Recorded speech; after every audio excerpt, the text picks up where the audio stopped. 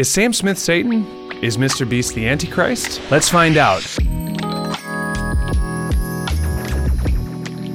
What's up, guys? My name is Ben Pierce, and this is Provoke and Inspire Instant Reaction, where I gather together all the pressing events and news stories from all around the world and ask the question, what would Jesus think and how would he have us respond? To hear an in-depth discussion on this topic or topics like this, you can go to the link in our bio and check out the full Provoke and Inspire podcast. In case you missed it, Sam Smith and Kim Petras performed on the Grammys a few days ago with a fiery, hell-themed performance of the song Unholy. As you can probably imagine from that title and brief description, it caused quite the controversy. You had people on the left and in the media and entertainment industry celebrating it, while of course conservatives and Christians in general decried it, calling it disgusting. The performance was interesting to say the least. It featured Sam Smith in a latex outfit and a devil horn top hat, and then Kim made her grand entrance, and it featured her inside of a cage surrounded by 3 she-devils. Now, for what it's worth, the Church of Satan was not all too impressed. David Harris, who apparently is a magister for the Church of Satan, whatever that means, he told TMZ Sam and Kim's performance was all right and nothing particularly special. Among the cacophony of input and criticisms and opinions on this, there were actually also Christians who called out the faith-based performance who were present at the Grammys, asking, what were you doing when this atrocious performance was taking place? Performers like Toby Mac and Phil Wickham and For King and Country, Maverick City Music, Bethel Music, etc., etc. You know, I want to react to that quickly and just say, that's kind of ridiculous. I mean, what were these people supposed to do? I mean, were they supposed to boo from their seats or chuck something at the stage, go all Will Smith on the bit?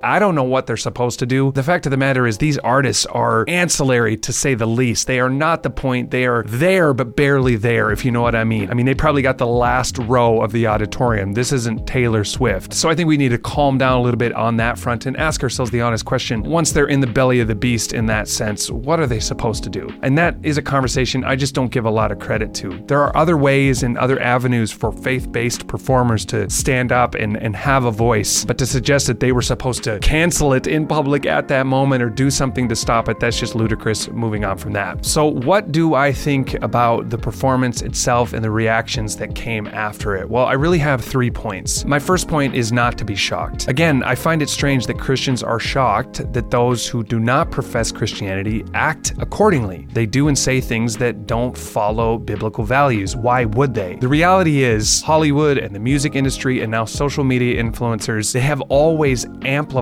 the cultural realities of our day. They take it further. They produce shock because that's kind of what artists and entertainers do. This is simply where our culture is at. So the fact that they would use this platform to celebrate their views on gender and the ideologies that surround that shouldn't come as a surprise to us at all, especially given that shock sells, right? Because now we're talking about it. You know, people are celebrating it, people are criticizing it, people are reacting to each other's criticisms and celebrations, and all it does is drive more attention to them, to their song, to their performance, and ultimately to their bank accounts. So I'm not surprised or shocked by this at all. The second thing is I'm not impressed. You know, one thing that I find so strange about this conversation is that when something like this happens, the media and the entertainment industry, they laud these people as heroes and rebels. The fact of the matter is this is not courageous at all. This is exactly what our culture already thinks. So for them to simply take it up a little bit, to turn the provocative notch up just 1 degree, that's not courageous. It's a clear cash grab. If they want to be courageous, if they wanted to do something daring and bold, they could stand up for biblical values in the public sphere. That would be unusual. Or they could criticize Islam in a public way. That would definitely be courageous. But to simply stand up for the thing that everyone is already standing up for and celebrating, that's not courage. That's as mainstream as it gets. Finally, I'm not distracted. The truth of the matter is outrage doesn't change the world. Angry tweets don't change the world. And boycotting and canceling things, that doesn't change the world. And so my reaction to this is similar to the Lil Nas X video or to Eminem coming out with their inclusive spokes candies. It's the same reaction, which is not to get distracted by it, not to become overly wrapped up in it, but really to be heartbroken by it. Because the truth of the matter is these ideologies are destructive and people are being destroyed by them. And when something like this happens, rather than thinking I'm accomplishing something by simply being angry or posting about it online or canceling something, this needs to motivate me to get busy telling people the truth. I need to have a broken heart. I need to show mercy mercy and kindness to people. No one ever changes by being told they're idiots or that they're wrong or by being excluded. You first need to love people before they're even willing to listen to you at all. I think we see that even in the way God treats us. That's why Paul says in Romans 2:4, don't you see how wonderfully kind, tolerant, and patient God is with you? Does this mean nothing to you? Can't you see that his kindness is intended to turn you from your sin? So in the end of the day, mercy,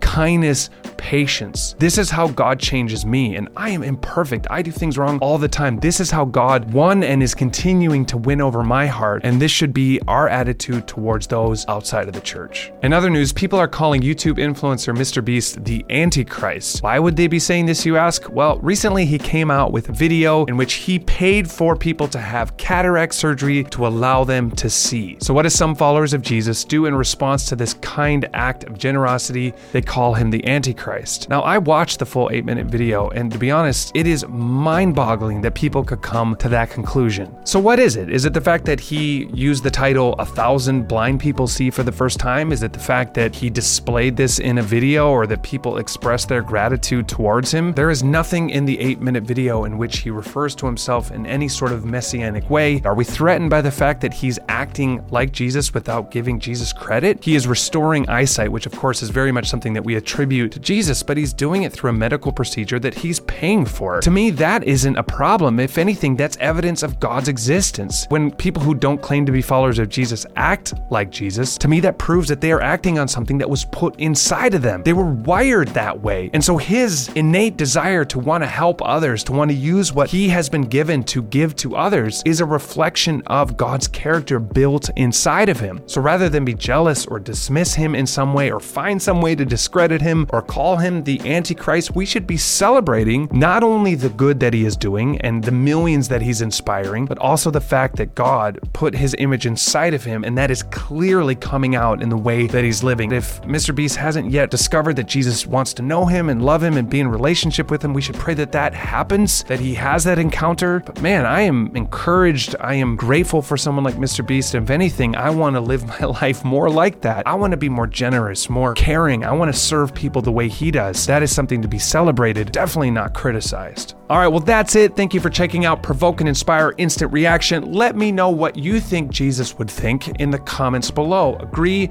disagree, doesn't matter. I want to hear from you. Otherwise, click the link in our bio for full podcast discussions featuring all of the regulars. Otherwise, I'll talk to you next time. Peace.